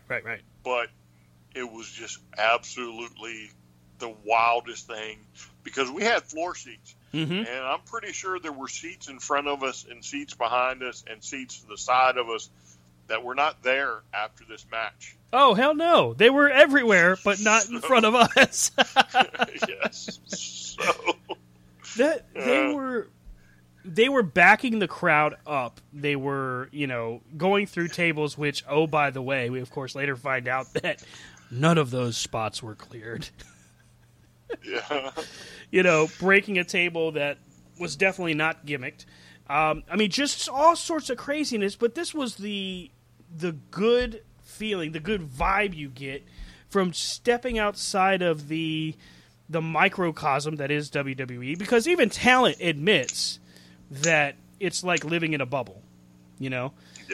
You're on the road, you're doing this at breakneck speed, and then one day you find that bubble has burst and you're on the outside, and it's like, holy crap. Look at Matt Cardona. Matt Cardona really didn't change much of what he does in the ring, at least not yet, with what we saw on All Elite this past Wednesday. But I'd say having more eyes on him, and let me just go ahead and go on record by saying I'm one of the guys that says don't overload with former WWE talent. However, I'm also usually one of the first that, and you can ask Brian because I usually say it, wouldn't it be cool if insert release talent went there? And he's usually the one that says no, but at the same time, it's also like, well, yeah, that might be cool. Look at Matt Cardona. It's a great example. Yeah, but so the thing about Matt, right? So he's been around for a long time, right? And here's what got me into Matt, right? So some time ago, I think he was gone for a while. He came up with that belt. The Internet Championship. Yes. So there it is, right? And you actually, with that title, right, he starts to do more with the Internet, right, that I remember before then, right? So not only do you start to see this guy really has a personality, but you start to see this guy can really wrestle. And for whatever reason, hook or by, whatever, I don't think the WWE took full advantage of him. When he won, what was it, the IC title? When he won that IC title, you should have set him down a path to have a feud, whether it's short or long, Seth. It's totally up to you guys because, I don't know. I can't think past a week, right? Because that's what's coming up with Samoa Joe, apparently. A week, 2 weeks. Okay, whatever. But anyway, you should have sent him down a path to the world title. I agree. And you could have sent him down. Who is it, The Miz? Isn't it The Miz he was partners with? No, partners with Kurt Hawkins. No. Before Kurt. Wasn't he with one of like The Miz or something at one time? No, he was with Edge at one time. Way back when. I thought he was with somebody. But anyway, you could have sent him down a path with somebody like The Miz, right? Somebody that it wouldn't have been a far stretch to believe he could win this thing, right? Somebody that would be easy to build, right? Because The Miz is a very charismatic guy. And you put two charismatic guys together. Hopefully, it works out in your favor. But you could have sent them down a collision course. I don't necessarily mean it has to be a WrestleMania main event. But when he won, because nobody would have seen it coming, you would have had one of those moments that you could have really seen what you had in that guy, and you let him go. And this is where a guy like Cardona, I don't mind coming to AEW. Mm-hmm. You know, do I want Heath Slater? Maybe not. Right? Can he perform? Sure. Is he going to fit in with what you got? Maybe. Right. You know what I'm saying? Well, I think that's ultimately where it comes down to. Yeah, Rusev. I think Rusev would be a good fit because you can take Rusev after he stops playing video games and comes out of retirement. You know? Hey, don't get me wrong. I've watched him a few times. You know, he'll be okay with video games, but I'd much rather see the Bulgarian Brute come out there in a sneak attack and hey, I don't know if I could say Coke on the air, but I did. Anyway, but a sneak attack, you know, I think certain ones fit in. Mm-hmm. Conti is another one, right? She was kind of a given. Granted, it was a surprise to see her show up through the tournament, but she was kind of a given that she could fit in there. Right, but that's what I'm saying. To me, I'm looking for certain talent. I don't need every talent. Oh, sure. I just need certain ones. Yeah. And that's where I don't like the discussions of, you know, hey, should they sign this guy? This guy got released. Should we sign him? Hey, you know, I don't like those. You know, I just prefer looking at certain talent in my mind. I think a lot of it comes down to would they fit, but also if it's right now, like we're just sitting here and we're booking next week, could we fit this person in right now? You know what I mean? Because like if you can't really see, oh, he'd be perfect in this, and this, then you know it's going to take more work, and then you should really put more time into thinking about if it is worthwhile. Well, because why mess with the formula? Yeah, I think AEW is smart in that regard, mm-hmm. right? So FTR worked there for basically a handshake, for a couple of weeks, and then eventually they're like, nope, let's get them under contract, right? So they get them under contract. So basically, I think that's just like a feeling out period. How do they work in their roster? How are they in the back? Mm-hmm. You know, can they truly go? Because AEW, I think, is a little bit different style than the WWE. You know, am I going to get everything I paid for with these guys? I think they saw that in FTR. They gave him a contract. I don't know Conte's status, but Cardona, I think, is under the same thing. He's there for a few weeks. He's hoping to get a long-term deal, and we'll see if they give him one. I think he gets one, but I think, again, he's going to have to put in a few weeks, make sure, you know, everything works right. Mm-hmm. And then, you know, I think that's a good policy. You know, to do the handshake, hey, if this works out, this is what I got planned for you, and we'll sign a longer deal then. Mm-hmm. Well, and I think that a lot of it comes down to there is this inner circle, pardon the pun, there is an inner circle of guys that are like, yes, no, yeah, let's take that guy, no, don't take that guy. And it's not because they're, at least we have no reason to believe anyway right now, it's not because they're malicious. I just think it's, do we think we can work with this guy? Okay, cool. Yeah, let's call him. Or do we have a relationship? Right. Or do we, you know what I mean? Now it kind of harkens back to that back in the day feel of it's who you know, which is fine as long as you're delivering. And then, you know, if you can stick to this policy is really the test. If you can stick to this policy when times are tough, because they will get tough at some point. It doesn't mean that you're like failing. It just, you're going to see a tough time. If you can stick to this policy then and keep moving forward, which is what they're doing really well right now, then you've got money. And I just, I can agree with you to the point where, hey, you don't want to screw up your formula because it's working. Right. You're growing your base. You don't have to grow by hundreds of thousands every month. It can be 50,000 here, 50,000 there. Right. But if you do it smart and protect your team. Right. And again, here's another. We're talking story. Mm-hmm. And again, Seth, follow the bouncing ball here, right? Ooh. So, do you not think it's not a coincidence that Cardona and Cody are like right now a tag team? How long do you think that's going to last? Right? Is Cody going to turn on him? Cardona going to turn on him? You know it's coming, but it's not an overt, like, cram down your throat thing. Well, you know, Cardona in the interviews, I want the TNT championship. I'd like to have that. I like to have the world title. Mm-hmm. You know? So that right there starts, gets the ball rolling in a very subtle way.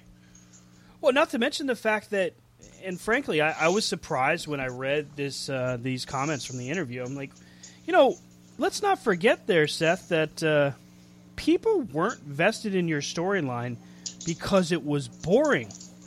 Not because we weren't, able to follow a long term, because we can follow a long term. We followed the long-term dissolution of the Shield. We followed when you and Triple H were feuding. That was long.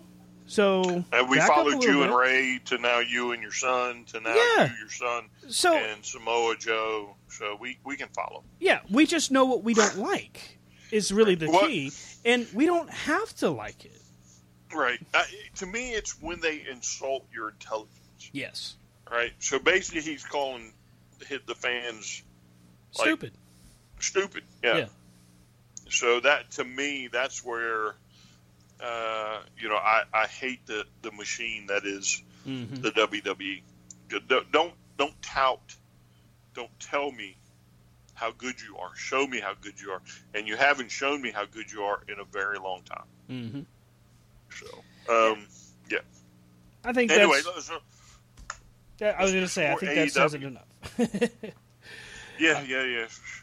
Forget the machine right now. Let's do some more AEW because AEW's got a few things I think we can get a little conversation out of. Oh yeah, the Deadly Draw tournament. First off, Brandy and Allie. Jesus, I always forgot her name. Brandy and Allie, the Nightmare Sisters. I'm okay with this pairing. I'm fine with that. However, Ariana Andrews and Nyla Rose, not so much. Well, I guess it was a name that they kind of drew out of a hat. I don't know. No, it was like a little poker chip. So, I just mean like when they said, "Hey, who do we pull in for this tournament?" Oh, let's try her. She's available. Let's say no. Let's just not do it. Well, yeah. But you got to remember, so for the ones that don't have a true tag partner, mm-hmm. you then just do kind of have to throw them together. Because, the thing about Nyla, so they do portray Nyla as a monster. Mm-hmm. So you really wouldn't, if you weren't planning on her winning the tournament, you really wouldn't want to put her with, somebody, Penelope Ford or, something like that where it would be kind of ridiculous if they don't win. It would have been cool to me if her partner would have been Vicky, and Vicky just stays on the outside. Nyla squashes two people and then walks out. Like, screw this, I'm too good for you. Hey, how about Vicky signing a contract? Good for her. That is pretty cool. Apparently there was a lot of negative feedback, and I'll never understand this. I know there's loyalty and all that crap, but, Vicky Guerrero, you haven't used her in the other program for... God, Brian, how long has it been since she was on television? What was it when they were doing all the former GMs? Oh. SmackDown one or something. Oh, SmackDown 1000. Yeah. So not since SmackDown 1000, which was a few years back. So your Legends contract doesn't really pay you a crap ton of money. Although with Vicky, maybe it did.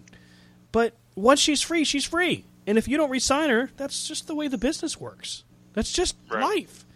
You know, the whole concept of grudges and egos floors me when it comes to that, because it's like, dude, you could have re-signed her. You could have locked her down, but you didn't. And so it's good that she's on TV. I'm happy because, frankly, she's actually a good manager. She does the right job, and she'll do well for Nyla. I really believe that. And she'll aggravate the piss out of you, which is what you want out of a manager. Exactly, because Nyla shouldn't talk. Look, not that she's not charismatic, because Nyla is definitely charismatic, but she shouldn't talk. She really shouldn't, and that's just more along the lines of how she should be portrayed, not necessarily to say that she's unintelligent. Right. And then Shaw, am I saying that right?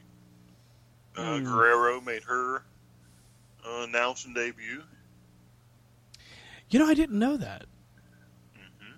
Was that recently? Not for the tournament. Not announcing, but ring announcer. Oh, yeah. Damn, I didn't know that was her. That's cool. Yeah. So she made her debut. I don't know contract-wise, you know. And then, of course, pretty local talent in Veda Scott. Yeah, that was actually really cool to see her. And actually, she did really, really well on play-by-play. Really well. Mm-hmm. I was really impressed by the immediate chemistry she and Tony Schiavone had. They played really well off each other. Tony Schiavone, God, is there anything that guy can't call? No. I mean, wow. I think he's one of these minds. He has it, you know? Because even if you look at the stuff with, like, Britt Baker. Yeah. I mean, he hardly misses. I mean, at first, he was maybe a little shaky. Mm-hmm. Not now. You can't even tell now. Well, and he hasn't lost a step. That's the coolest part. Like, with Tony and Britt, the comedy was, like, on point. The timing was really good. Remember, she's doing the interview in the middle of the ring where she makes fun of him for being a barista, and he's just like, what the and it's just, he mouths it perfectly. He's looking dead at the camera. I mean, it was comedy gold. And, I mean, the guy, up until 2000, what was it when we saw him in Charlotte? 16? So, probably. He'd been out of the spotlight, out of wrestling, for almost 20 years. Mm-hmm. And he comes back and magic. Magic, yep. It's pretty damn cool. Yep. So, anyway, we also saw the debut of is it Taya Conti? They stuck to just calling her Tay Conti, which another perfect example of immensely talented woman and just never utilized properly. Gets on AEW with Anna Jay, which Anna Jay's in the Dark Order, I guess. But great pairing with Tay Conti, and I could really, really see them. And they have the women for it, apparently. I could really see AEW trying a women's tag title. Well, isn't that what this is? No, this is just for a trophy. Oh, a trophy. That's a trophy. Yeah. So I saw this because I wasn't aware that she was going to make her debut that night. Mm-hmm. Because I especially with AEW, I try not to run into spoilers. And I've done a very good job, because I like to be surprised. I don't seek out AEW spoilers.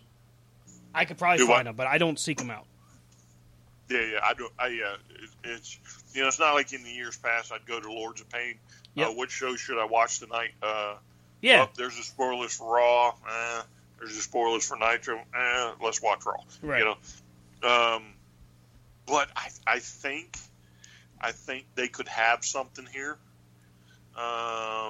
They could have, dare I say it, the Mean Girls type tag. Oh, easily, yes. That just literally drives you bananas. So I don't know how you get Anna Jay out of the Dark Order. I don't know how you maybe get Conte into the Dark Order. I don't know how that's going to play out. Mm-hmm. But I think in the long run, I think that's a good tag team.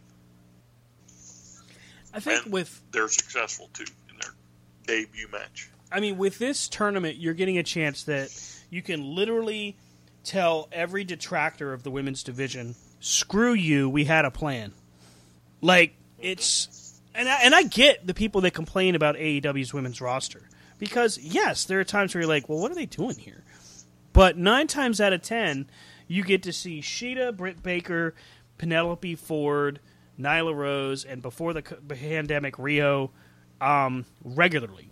So you had core talent, and then you had people like Ariel Monroe, Big Swole, and others that they were sliding into slots.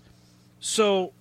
yes, there's some episodes of Dynamite where you just don't see the women, if at all. I get it. You want to see them more. Fine. But you have a pretty good-sized roster for a 2-hour program. And even though Cody squashed it on Twitter, Cody's the one that started the rumor about 3 hours, by the way, for Dynamite. Well, since Eric was there, why not steal his line? Controversy creates cash. So, Cody does an interview with famed interviewer Chris Van Vliet. Great interview, by the way. And this was actually before Dynamite debuted, where he says, and all of a sudden it just catches fire in the past few weeks, but he basically says, yeah, 3 hours is on the table, we're not sure. But most likely it's just going to be 2. Yeah, so, but don't forget there's another show of some capacity still in the works. Right. But, of course, somewhere in this whole conversation, Cody is on Twitter and also says, there's nothing final yet, but we are considering a 3rd hour. He literally tweets this. And then NoDQ.com, one of our happy partners, and we thank them for their news support, post this quote where Cody says, I never said that. Damn it. It is what it is. So let's go to probably the next big one is the chair shot heard around the world. Yeah, this one was, damn. This was an ugly shot. Yes. I wasn't bought in, necessarily, on Sammy versus Matt. I was like, I could do without it. I like Matt Hardy a lot. I'm kind of on the fence about Sammy. Sometimes he's great, sometimes not so much. And I'm not going to lie, this whole hashtag speaking out thing kind of got into my head a little bit. But he comes back. Everybody's basically said, hey, he's done what he's supposed to do. All right, give the guy a shot, right? So they have him come out. They do this segment where Sammy sneak attacks him. They go outside the ring, and Sammy is, of course, in Mach 7 mode. And throws this chair, slings it behind him, just fireballs it. And, of course, Matt's laid out on a table, supposed to be. This chair mangles his face, just mass, bow, right on the head. And at first, it hits him. You see him get his hands up, and you're like, okay, maybe he blocked it. They show the replay. Okay, he didn't block it. So then you see just blood everywhere. Everywhere. And then Sammy does that spot where he does, I called it a senton earlier, dives off the stage, puts Matt through a table, and as he impacts with Matt, blood flies up into the air. In all actuality, as gross as the shot was, it was a pretty cool camera shot. Yeah, I mean, it's all over Sammy. Oh, yeah. All over the people in the front row. Which, if I'm being honest, I would have puked right there at ringside. I'd have been like, you'd have passed out. Maybe. All that blood. You are. That would have passed you out. You might be right. All that damn blood, that quick, yeah, I might have been out. I might have been done. Dunsky. We got to grub down. That'd have been funny. You'd have been on national TV. I got a program fanning you. You passed out there. Stan, come back. Come back from the light. But it was that much blood. But damn. Yes. So I thought about this yesterday or earlier today. It was probably yesterday. And So there are a few moments in pro wrestling that have stuck with me forever. So I got Flair and Snook in a cage that turned into an absolute bloodbath in Richmond, probably late 70s, early 80s. I got the Rock and Roll Express with Ricky Morton just getting destroyed by the Horsemen in the locker room.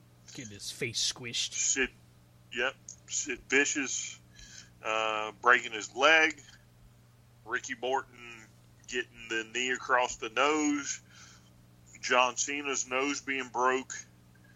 There's probably one or two I'm missing. And now Sammy Guevara slinging a chair and obliterating poor Matt Hardy. By the way, Rebby Hardy, tweets out almost immediately calling somebody an effing dumbass. I'm assuming she was saying it to Sammy. I'm hoping. What? Because if she's saying it to Matt, I'm just like, wow. Well, maybe to both. But so, from what I understand, and this has been pointed out, that was the wrong chair to have picked up to begin with. The chairs they want to use were more the brown chairs, not the big, heavy silver chairs. Mm-hmm. And maybe he just gets over anxious, doesn't think, grabs the wrong one, slings it. I mean, nobody's saying that chair shouldn't have been slung, but I think if it's one of the brown ones, it probably flattens out a little bit more. So you take it more on the seat, the front, as opposed to a lawn dart, with all the weight moving that way.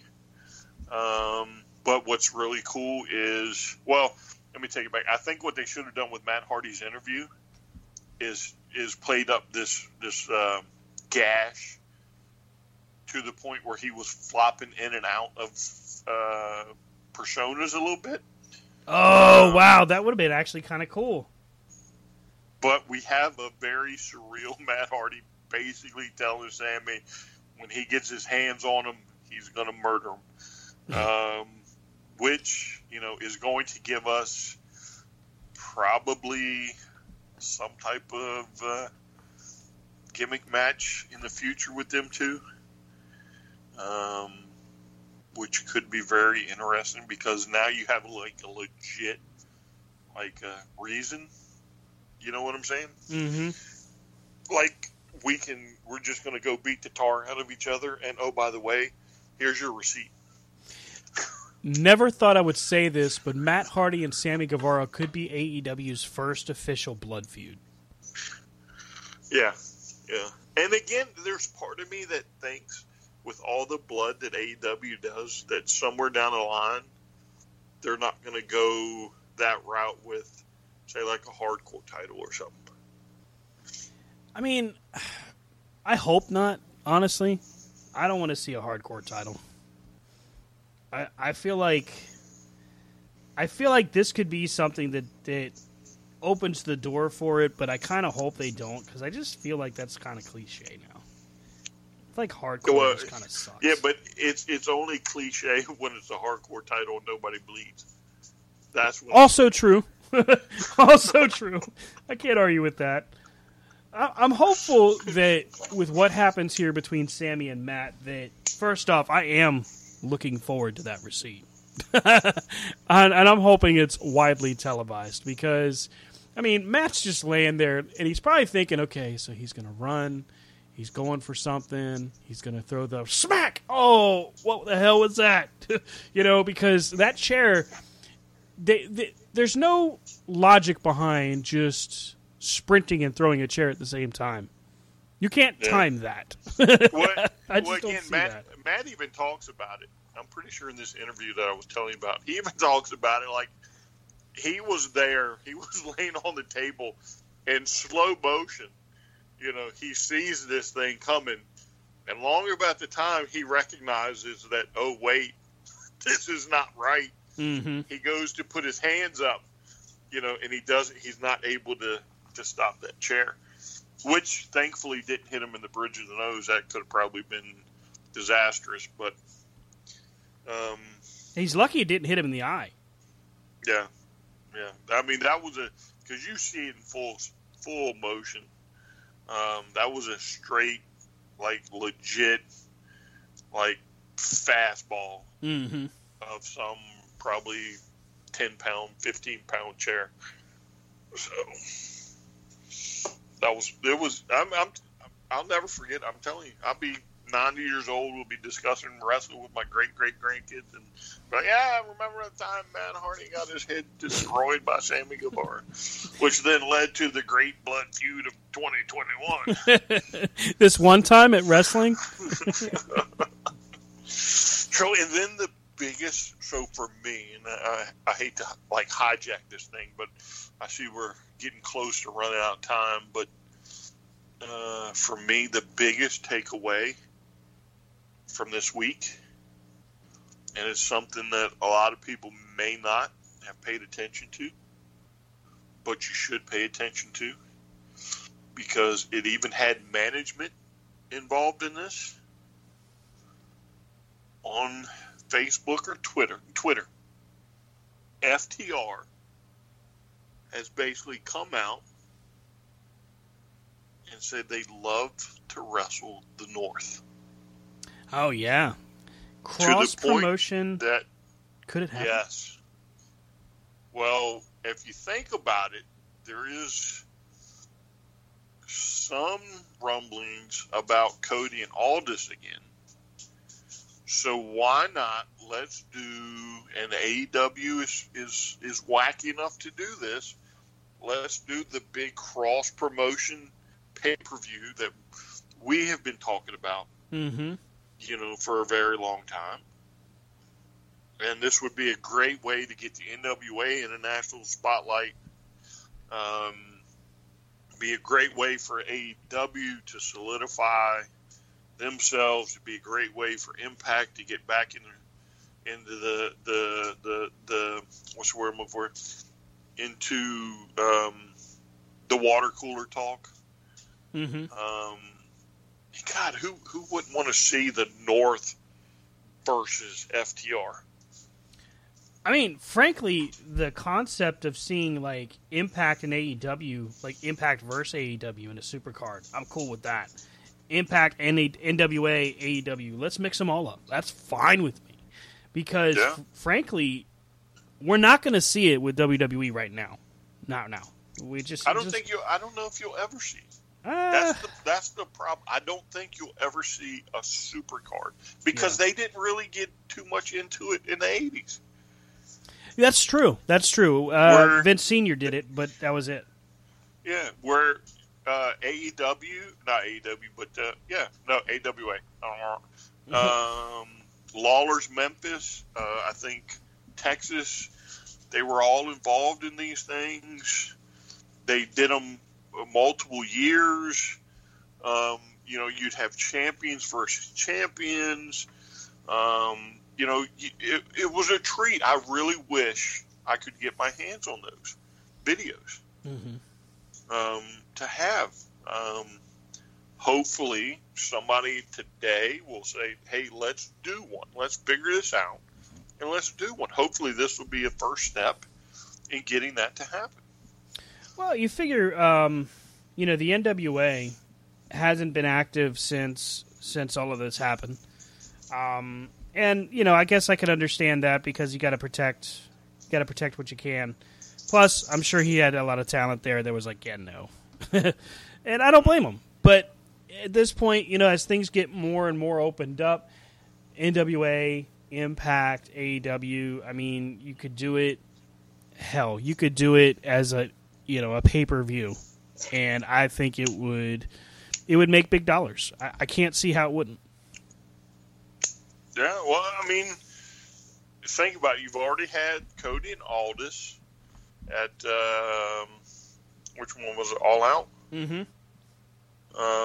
So you've already had that. So NWA's willing to play ball. So I would be like, all right, let's ink this bad boy in there. And then I'd go sit down with Scott. From what I read, Scott seems to say that Impact's willing, but y'all are signed somewhere else. So if I'm Cody or Omega or the Bucks, I'm going to Tony. Say, hey, how do we make this happen? It'll be the coolest thing to happen, in the wrestling industry in a very long time. And there's a lot of room for it too. Yeah, and I don't know. I'm sure it would play out better in front of a large audience, live audience, but I still think it would be something you could build up for. If I know we're opening the arenas in November, I think I could start in September, build it up for a few months, and bam, here it is. We're having a 2-night extravaganza, Impact, AEW. At the end of the first night, well, here comes Nick and a few NWA guys. Oh, no, you're not. You're not having this without me. Here's the 10 pounds of gold. We're getting involved in this.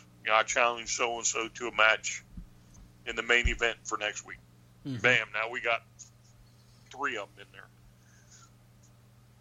And I'm telling you, I would lay money you'll get $1 million plus if you gave it away like that. In pay-per-view buys? Pay-per-view buys? $60. I bet you it'll be your hottest selling pay-per-view you've had.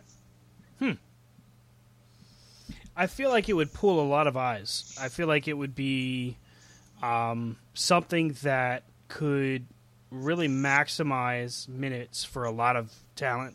I mean, look at this is where we got Ricky Starks. This is where we got, a lot of this talent. Cage, and that's just to name a few. This would be beneficial for a lot of people. So, hell yeah. Put something together. You couldn't you imagine, Eddie Edwards against Moxley? I'd want to see that. I'm cool with that. And everybody will know going in, right, that chances are you're not going to see a clear finish. Because it did, maybe it did happen back in the 80s. I don't really remember. But nobody's going to let their champ. Right.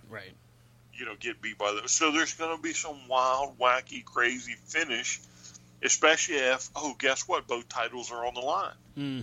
Or one title's on the line. If it's one of these where no titles, they're just going in there to wrestle, sure, you'll probably get a finish. But if it's, title for title, it's going to end crazy. It'll be something that you'll be like, you can build on. Well, hey, we'll see you next year. We'll do this again next year. Let's see what happens. Because what was the AWA one? Super Clash? Yeah, maybe it's Super Clash. You had, I think, 1, 2, and 3. Maybe a 4th. I think it was only 3, though. You know what I'm saying? So you gave fans something to look forward to next year. Well, I think in this era that we're in right now, there's a lot of room for companies to just start dropping off of this stupid, we're not going to work with them anymore, and just say, you know what, yeah, we are. We're going to do this. We'll put this show together. We'll make more money than all of you combined because screw you guys, we can. Right. It could definitely happen. Well, Brian, we've got, there's been a lot to talk about this week. We had a cool conversation with Mr. Mike Herman from RetroSoft Studios, Retromania Wrestling, coming out later this year.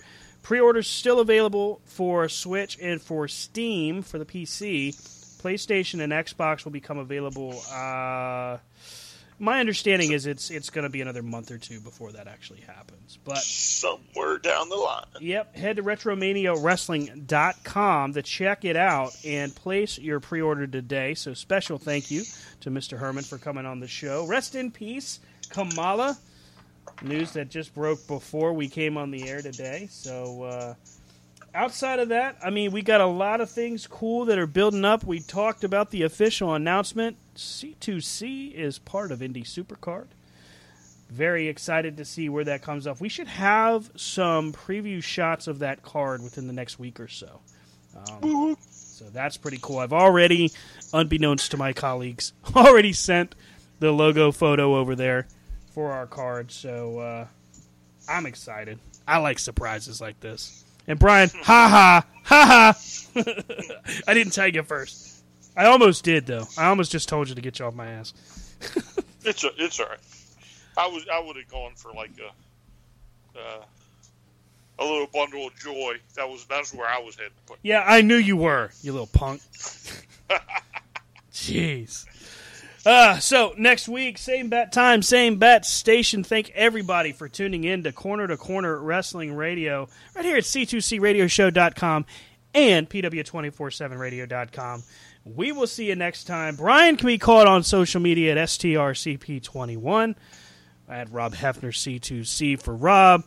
Myself at Stan Grubb all over social media. And then, of course, C2C Radio Show for everything at C2C Radio Show. We'll catch you next week. Have a great night, everybody. And thanks again to the wonderful folks over at Retromania. Deuces.